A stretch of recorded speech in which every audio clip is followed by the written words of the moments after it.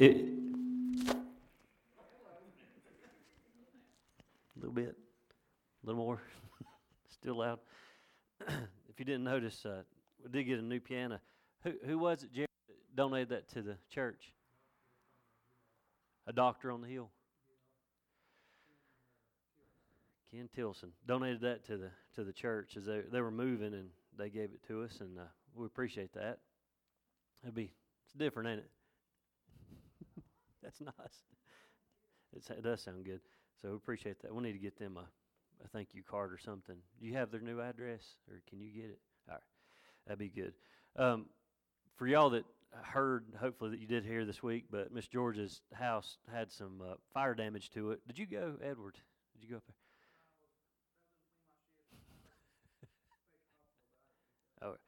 there? Just there is damage there. She's going to be out of her house for a little bit. She's going to try to find her an apartment or something to stay in until she gets it fixed. She was going to stay up in her cousin's cabin, but it's not winterized, and she's afraid she's going to have to stay there for a while. So she's going to try to find her another place to stay. So remember Miss Georgia, and then hopefully we'll be able to talk to her here in the next few days and figure out what she needs, if she needs anything from us, and we'll keep you in the loop. But be in prayer for her.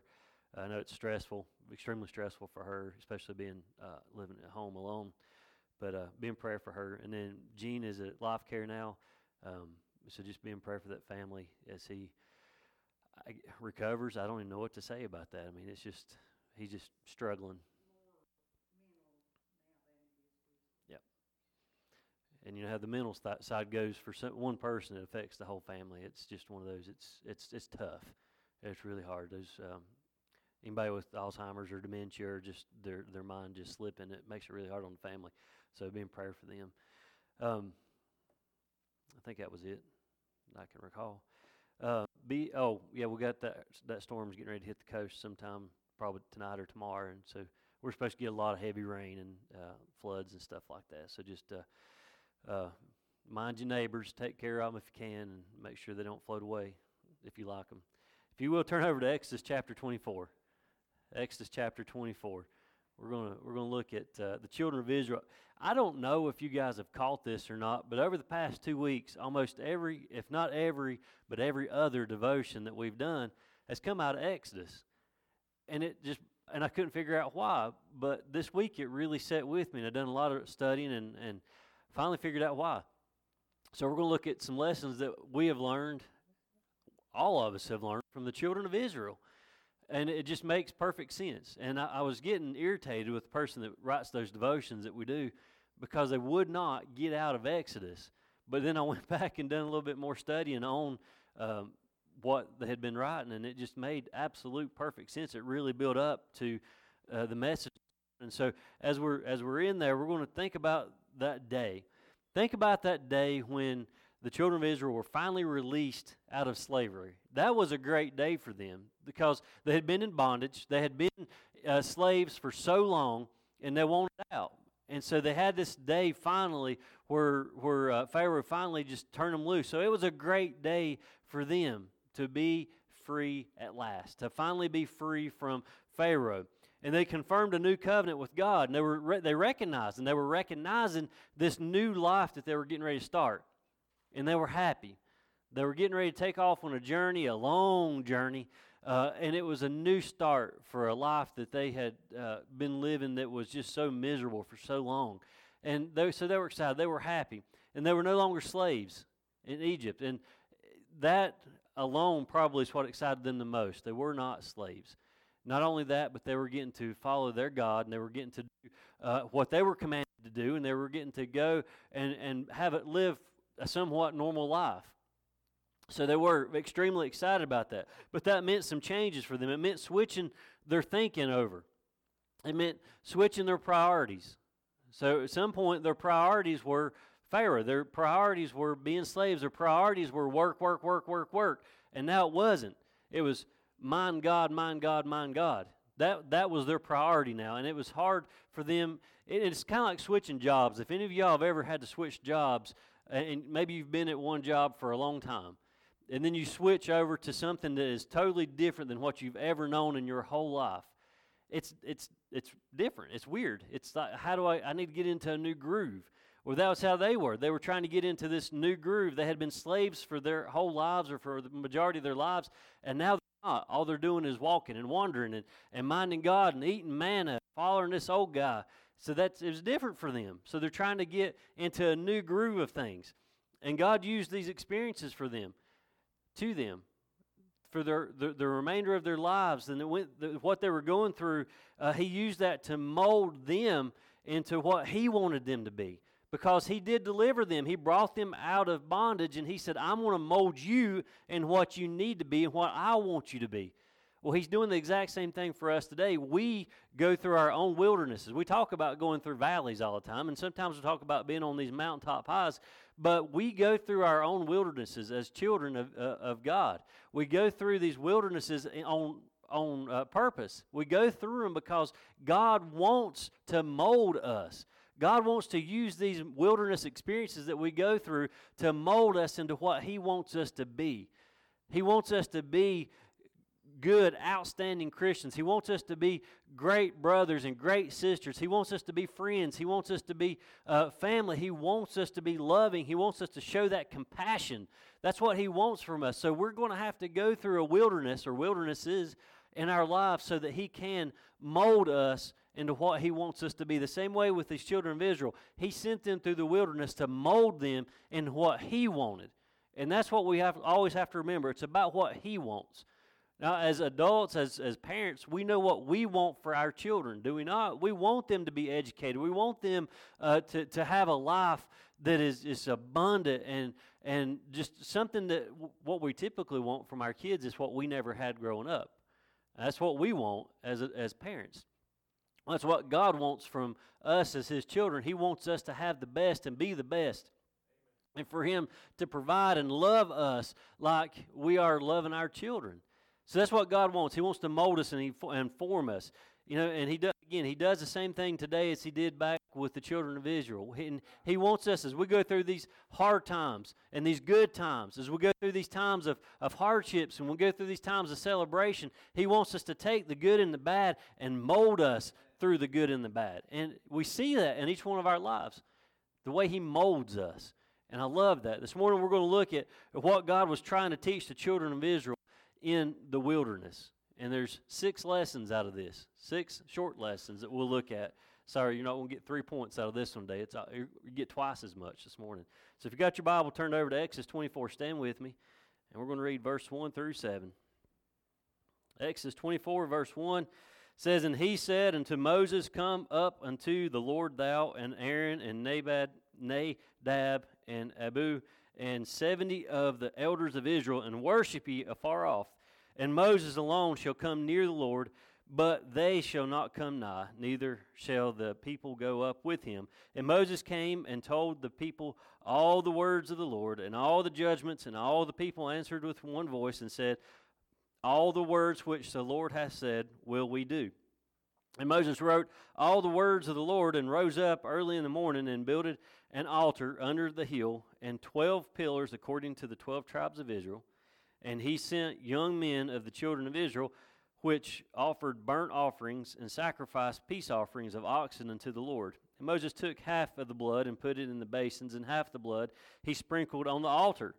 And he took the book of the covenant and read it to the audience of the people, and they said, All that the Lord hath said, we will do, and be obedient. Let's pray. Father, this morning as we come to you, Lord, as we are able to come back into your house, God, we want to thank you for your blessings this week. Thank you for your abundance, Lord, where you have done nothing but sustain us. Father, where we have done nothing but feast on the manna of heaven this week, Lord, where we have feasted on your love, and where you have continually just showed up, Lord, when we needed you. Lord, as we walk through this wilderness of 2020 that we're going through right now, Lord, we don't know what's coming next. Lord, we've been blindsided from every way, Lord, by so many different things. But Father, we know that you're still in complete control. Lord, we know that you have this as we wander through this wilderness of 2020. Father, I pray that you continue to guide our paths. Lord, may we stay strong on your word and stay focused on you. And Lord, may we, whatever happens at the end of this year, Lord, we'll just give you the praise, honor, and glory. And Lord, I pray that your name be glorified and magnified through whatever takes place. We love you, we praise you. All this in your son's name we pray. Amen. All right, you can have a seat. I like this little part right here, verse 7 at the very end. It says, all the Lord has said unto, I'm back up here, and all that the Lord has said we will do and be obedient. I like that little part right there. That last part's the equivalent of us singing, I surrender all. It's the biggest lie ever sung in church.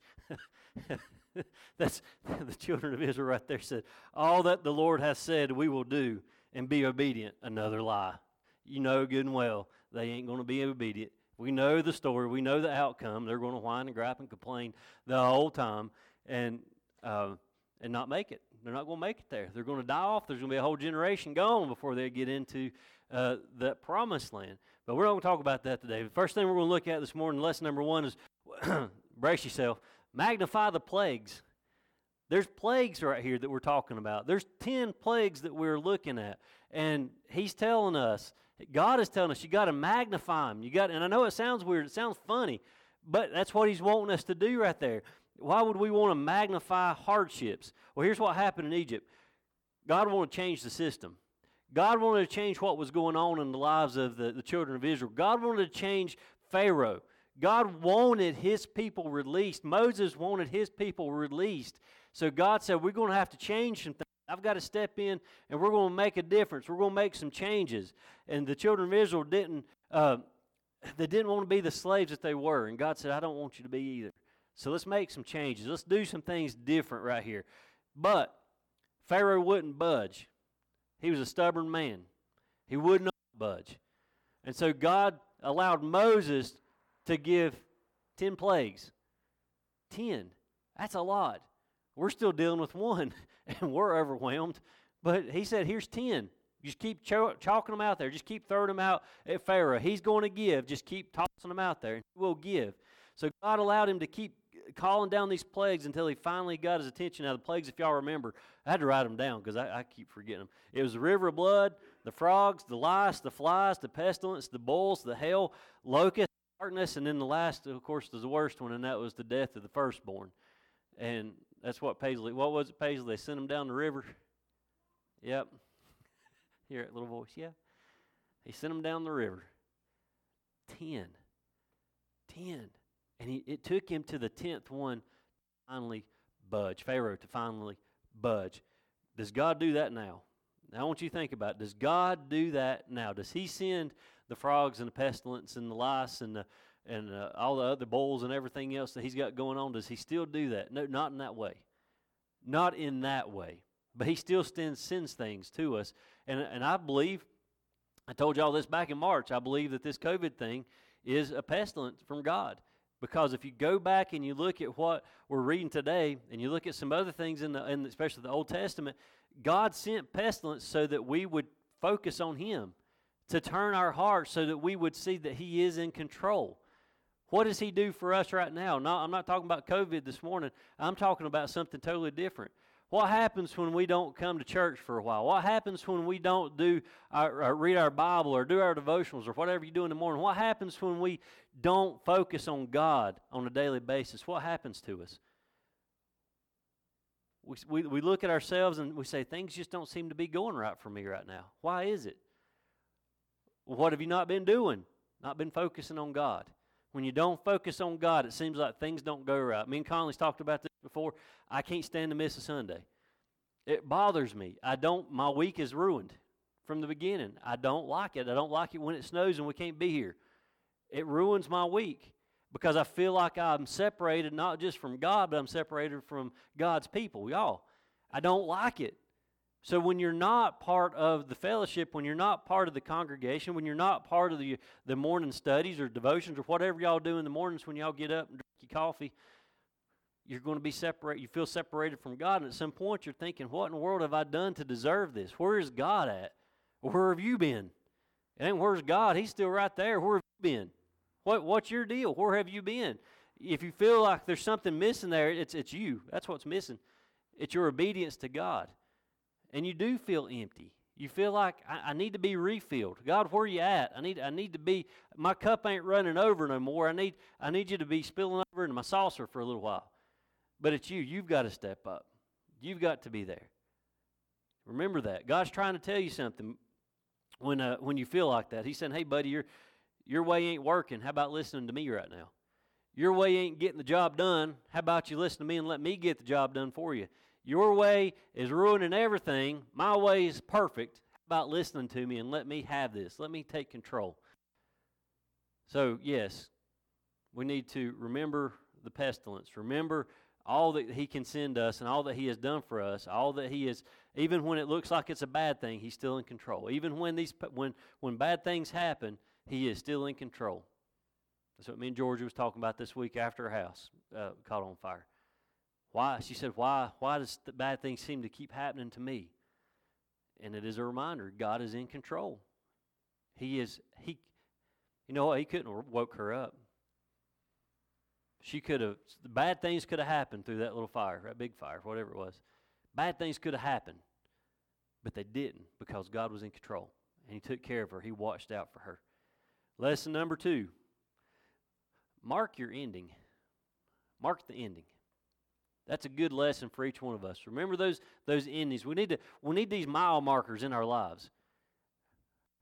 Yeah, I think everybody in here has probably rode down the parkway. What do you see every mile on the parkway? Mile marker. Things happen. And I was thinking, Edward, you can back me up on this. You can recall car wrecks that happened. You can recall those car wrecks that happened at mile markers on the parkway.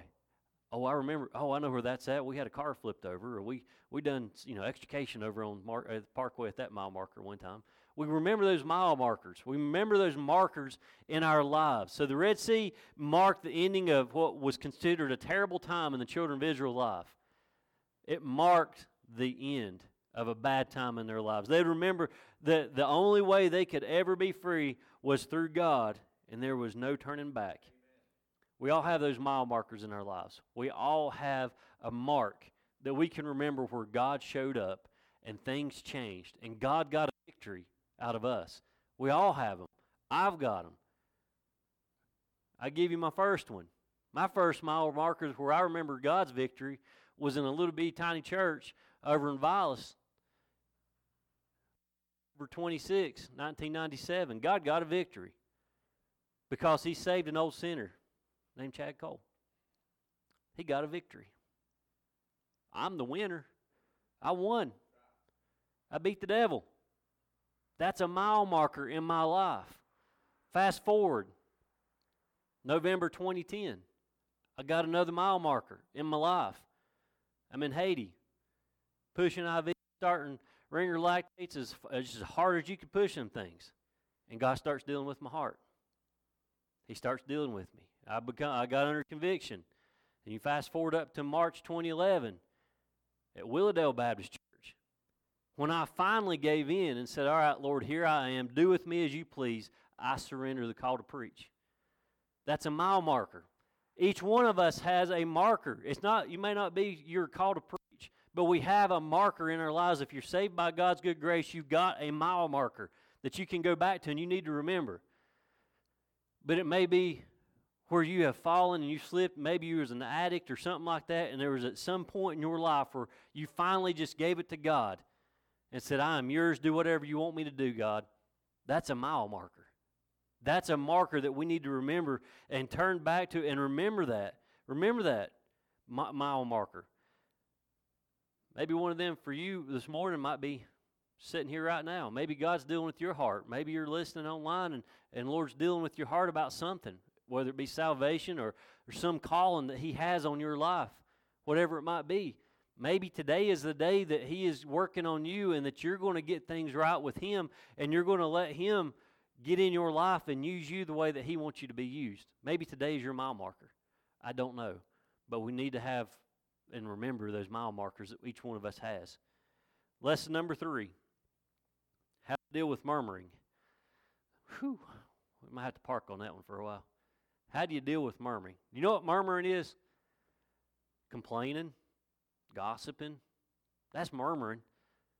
Not that that ever happens in any Baptist church whatsoever. Ever. You're murmuring all the time. Moses, bless his little heart, had to deal with that gossiping, that complaining all the time. Murmuring also involves the tongue tearing someone down instead of building somebody up. That's part of murmuring as well. And we know that he had to deal with that. Moses had to deal with that for a while. whining bunch of youngins. That was what, and he had to figure out how to deal with it. When we put down leadership instead of building it up and praying for it, that's murmuring. When we when we put down people that are struggling with their life instead of undergirding them and helping them out, that's murmuring. Last Sunday, don't murmur. Do something about it. Help that person out that's in trouble. That leader that needs encouragement, help them out. That person that's in the ditch that needs encouragement, help them out. Don't murmur. Don't complain. Don't gossip. Don't start things. Just help them out. Be that brother, that sister that we're called to be. Now, Moses had to deal with it. We talked about it. But do you know what he learned to do? Now, listen to this. He learned how to find ways to confront those people and show love. You got to confront that person and show love. And that's probably one of the hardest things for a Christian to do, is to confront that person that's murmuring about you, against you, and fix it. We don't want to. Do you know why? Christians don't like confrontation. We don't like, I don't think anybody likes confrontation. We don't want to deal with it. We just sweep it under the rug. But Moses said, I'm going to deal with it, and I'm still going to love them.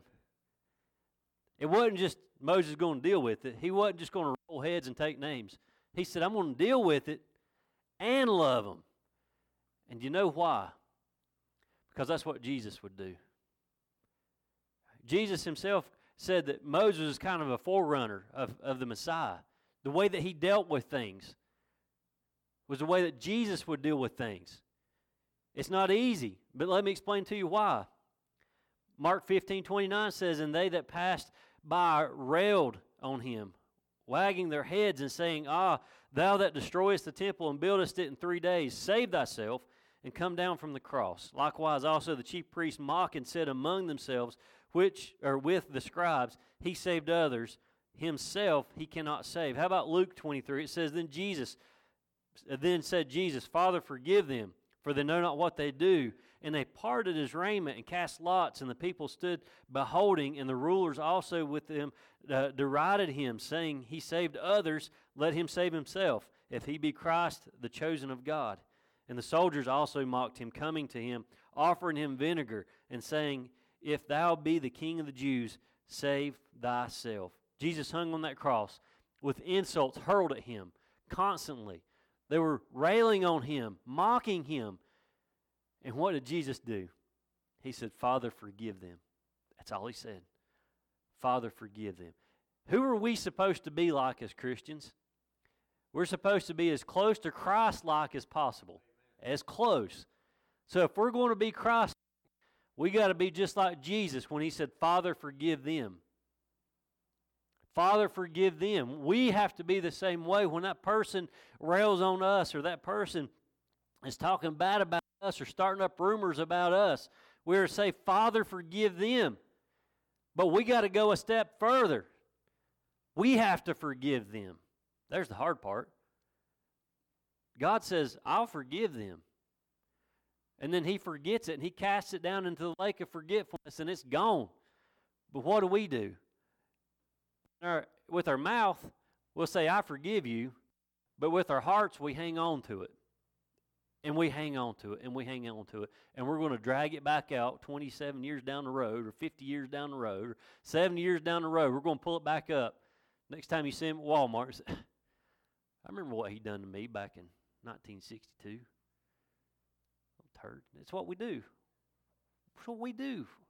God don't want us to be like that. He said, be like Jesus. Father, forgive them. And he will, and we should too. Forgive them and let it go. And let it go. Lesson number 4. You can't serve God by yourself. You cannot serve God by yourself. You need a little help. Actually, sometimes we need a lot of help. We need good, faithful Christians around us to help us serve God. I want you to think about missionaries. And every now and then I will get on my soapbox about missionaries. I love them. Absolutely love them. But you think about a missionary. If it's a husband and wife, it's usually just a husband and wife. They're on their own. They're going out and they're going to these, they may go to a foreign country, they may go into the school systems like the Conrads, but we have these missionaries, and they're usually by themselves. They need us. They have to have us. They got to have the church. They've got to have people backing them. Not the financial side of it. They need that too, but they need prayer. They need prayer. And we were talking about it last week when Watauga decided not to go to school for the first 9 weeks. We can't have Yes Club. We got to try to figure out some way of getting in touch with our kids somehow, because it breaks my heart. Some of these kids that are in our classes, that's the only church they get. And they ain't had church since March.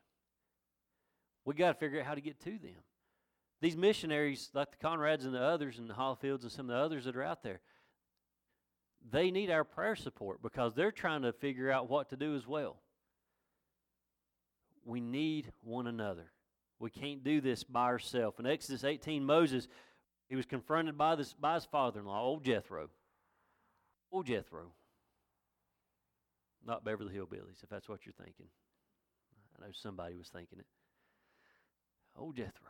I preached on this one time. Do you remember me preaching on that over at Beach Valley? We all need a Jethro. Every one of us needs a Jethro. At some point in our lives, we're going to get to a point where we think we can do it on our own. I've got this.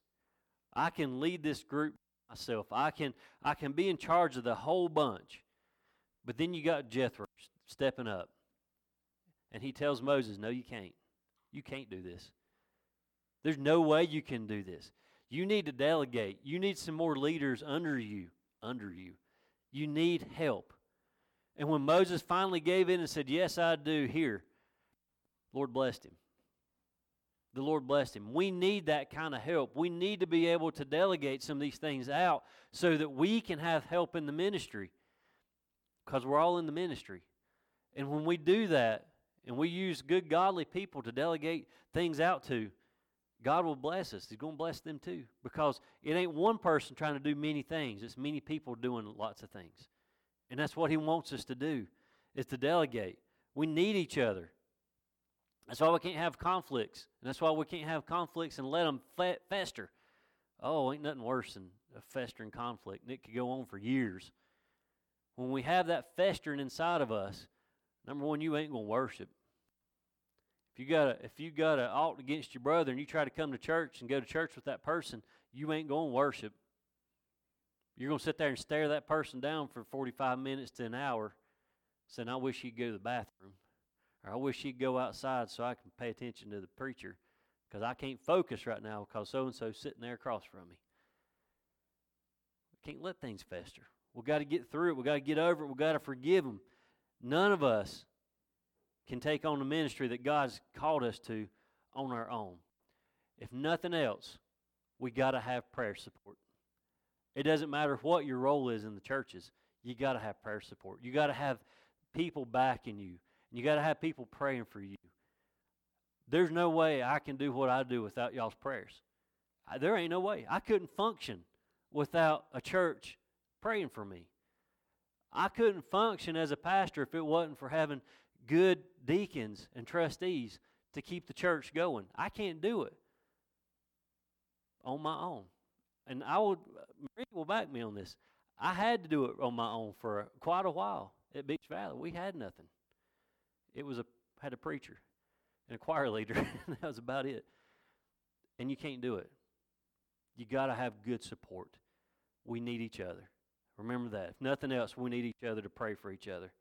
Number 5, opportunities can be made out of any situation. The biggest thing that came out of their experience in the wilderness was, guess what? It was 10 things, and it wasn't plagues. It was the commandments, the 10 commandments. That was the greatest thing that came out of the wilderness, in my opinion. I'm probably wrong. That happens a lot. Is that right? Yeah, she nodded. 10 great things that came out of the wilderness was the 10 commandments, where God Himself gave Moses the law. God Himself. It wasn't Moses going up and just thinking of what's 10 things I can throw at these people so they'll hush. It was God and Moses, and He wrote them on that tablets and brought them down, and he read them back. What's the joke? Moses was the only person to ever break all 10 commandments at one time. But the greatest thing, I think, was the 10 commandments coming out of there. When he read those, they were sometimes unbearable situations with uncertain futures, but God gives him his laws. He gives them things to go by, lessons to learn when they broke those laws. So he gave them these laws, and laws that would impact them as well as every nation from that point forward. Laws that impact us today. How many of our court systems, how many courthouses that we go to have the 10 Commandments out there? How many government buildings that you go to where we see the 10 Commandments? It's still out there. And I know they're trying to take them down in some places. And we got to take a stand on that one. But we have the 10 Commandments, and it is the same in 2020 as it was over 2,000 or 3,000, 4,000 years ago when Moses and God hashed that out. We have got to continue to follow those 10 Commandments, plus the ones that Jesus gave us. And He gave us several to follow. We got to follow those. We got to remember those commandments. Sometimes when we're in the wilderness, wandering around, has anybody ever wandered in the wilderness? You ever got lost in that, bear hunting? That's when I learned how to use a compass. It's real bad, especially when down there at Wilson's Creek, fighting off rattlesnakes and bears. Sometimes we're wandering around in our wildernesses, and we're wondering, where's God? We're going to wander around, and we're going to start complaining because that manna is starting to taste a little old. I want some quail. We're going to wander in these wildernesses, and we're trying to figure out where in the world has God gotten to. We're not even sure if He's even there, or as if He's ever been there. You ever been to that point in your wilderness? I don't even think God was here in the first place. How did I get here? But it's at those points that God does some big old things. It's at that time when we're in our wilderness where God shows up and He does some great things. When we have those aha moments, when we have those God moments where He steps up and like, all this was to prepare me for what God has in store for me now. These little trips where I felt lost in the wilderness was building me up and strengthening me so that I could face the next step, the next wilderness I got to go into. That's when God shows up. When we feel like Paul told us, Paul said when we're at our weakest, He's at His strongest. That's what He's doing for us. He's building us up, making us stronger. For some people, your wilderness might have been a time in your life when you felt like there was nothing left for you to do. When I can't live anymore. My marriage is failing. My job is failing. Broke as a convict. I don't know if I can do it. And you get down on your knees and you do a lot of soul searching, and God shows up. And when He does, things happen. When He does, you finally learn some of those valuable lessons that God used to reshape your life so that you don't do things like that anymore. To make your marriage stronger. To either put you in another job or make your job stronger. He does things like that to strengthen us up. So as we wander through the wilderness and we feel like He's not there, He's there. And He's making you stronger. And He's going to give you some obstacles to go over to make you stronger. And that's what we got to do. But He had to take you through that wilderness first. Now the last one, if I can get there, number 6. Listen closely. Don't rush ahead. Lesson number 6. Do not rush ahead. Do y'all know what God's timing is? I don't. I know it's perfect. But I can't figure His timing out to save my life. I'm impatient. I want things done yesterday. That's me. I'm an impatient person, ain't I? And unfortunately, I got a 9-year-old just like me. I'm impatient. Children of Israel, they wanted to be in the promised land yesterday. Yesterday. Not tomorrow. Not today. We want to already be there. Ain't happening. That wasn't God's timing. God said, you got many, many years ahead of you before you get there. Don't rush ahead. That wilderness experience taught them one thing, I think, as we have to deal with, and they did too. You got to deal with today. You got to deal with it today. What did he tell them to do? You gather just enough manna or just quail for today. And then the day before the Sabbath, you double that. If you go too far ahead and you gather up too much stuff, it's going to spoil, and you can't eat it. Deal with today. We got to remember that. Don't be impatient on God. God's a patient. He's long-suffering, the Bible says. And I thank God He's long-suffering. But we got to be patient and wait on His timing, because we know that it's going to be perfect. He didn't want them to rush ahead. He wanted them to walk with Him. And that's the thing. When we start rushing ahead, we get ahead of God. God don't want us to get ahead of Him. He wants us to stay right by His side. He wants us to walk with Him wherever He goes. It may be a slow walk. He might get a little fast pace here, there. He might be speed walking like some of them ladies we've seen over at the campground, just going at it the other day. Actually, Cindy does. I've watched Cindy up there at lunch doing her speed walking. But God said, don't rush. Just wait. Wait on my timing. Deal with today. God said, now this is what happened to Moses. Moses was impatient. You remember Moses was told to smote that rock back before we read this. He said, God said, smote that rock, and I'll give you water. And so he did. Well, now, the children of Israel, they're thirsty. And God said, go talk to them. And talk to that rock, and we'll get water out of that rock. But what did Moses do? Moses went to that rock, instead of waiting on God's perfect time, and he took his rod and he smote the rock. He still got the water, but God said, you didn't obey me. This is the hard part. You didn't obey me, so now you don't get to see the promised land. You didn't listen to me. Moses, you got ahead of me. My timing was perfect, and you messed it up. All them years of walking with a bunch of Baptists whining, and now he's not going to get to go to the promised land because he got ahead of God. If you get nothing out of this today, I want you to get something out of this right here. Don't get ahead of God. Do not try to pass up God. Take your time, and you walk slowly with Him, and you listen to what He has to tell you. Don't get ahead of God. You'll mess up. You're going to hit that rock, and you're going to mess up. Not that just because you hit that rock don't mean you ain't going to heaven. But you're going to get ahead of yourself, and you're going to miss out on some blessings. Don't smoke that rock. You listen to what God has to tell you.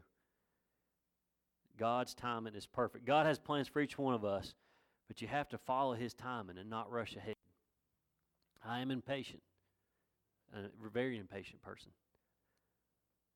But I'm trying to figure out on the ministry side how to slow down and listen to God. I'm still trying to figure that out. In life in general, I want things done yesterday. And it's hard when you live in a house of people that are slower than Christmas. But I'm learning. I'm still learning. I'll keep learning. I'll learn till the day I die. I know. But remember this. God never does things just to be cruel. He doesn't do things just to make life miserable for us. Okay? He does things so that we can learn and become stronger people, stronger Christians, have a stronger faith. I think we all know that. When you go through hard times, when you go through that wilderness, when you finally come out, your faith in Him is a lot stronger than it ever was. So remember that. He has a lesson or two He wants each one of us to learn. So instead of putting on that old pitiful me attitude, maybe it's time to hit your knees and say, okay, God, what do you need me to do? Okay, God, what do you have for me to do right now? One of those hard things to do is hit your knees and say, okay, God, here I am, send me. But it's something we have to do. Okay, God, send me. This morning, I hope you can get something out of the children of Israel. I keep harping on that they're Baptist, but they are. They whine. They're whiners. But there's a lot of lessons in the children of Israel that we can learn from. And there's a lot of lessons that we can learn from Moses in a leadership standpoint that we need to pull out of that. But use a lot of grace. Moses had a lot of grace with the children of Israel. He learned how to love them and correct them at the same time, and that's kind of hard to do. But he used grace, had a lot of grace. Stand with me. We're going to close out.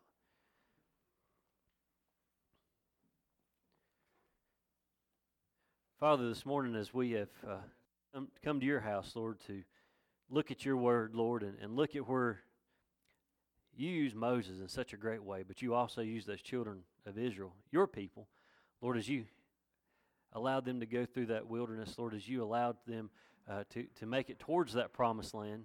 Father, we know that generation didn't make it, but Father, there was a generation after that did, and there's so much that we can learn from them, Lord, about being patient and waiting on your timing, Lord, minding you, Lord, eating and feasting on whatever you're giving us today, and not hoarding it up and trying to get ahead of the game and not try to get ahead of you. So, Father, this morning as we close out, I pray each one of us can do just that, Lord, that we wait on your perfect timing. Father, I pray that each one of us would not rush ahead, and, Lord, and not be so impatient when it comes to your will, because, Lord, we know your will is perfect, and that's exactly where we need to be, is right in the center of that will. Father, I pray each one of us can take our time this week and slow down just a little bit, Lord, and focus on you and focus on what you have in store for us. And, Lord, we look forward to the blessings that are going to come from that. Lord, as we close out this morning, I pray that you would be with those that are sick. Lord, continue to be with Gene and that family as he is there at Life Care. God, I pray that you would just grant comfort and peace for that family as well. Lord, for Miss Georgia, as she tries to figure out what's the next step in her life, Lord, with her home, I pray that you would allow her to use discernment, Lord, and seek your face, that she makes decisions that would be pleasing to you. And Lord, as this church, Lord, as Chestnutdale, Father, I pray that each one of us will continue to turn for you for guidance in our lives. And Lord, would you seek your face, Lord, as we move forward and the rest of this year. We're finally over halfway through the year, Lord. We're ready to get this thing over with and start anew, Lord, and see what you have in store for us. God, I pray that you would allow us to do just that. We love you. Lord, we praise you. We thank you for this Sunday. All in your son's name we pray. Amen. All right, I'll see y'all tomorrow morning, I guess, online.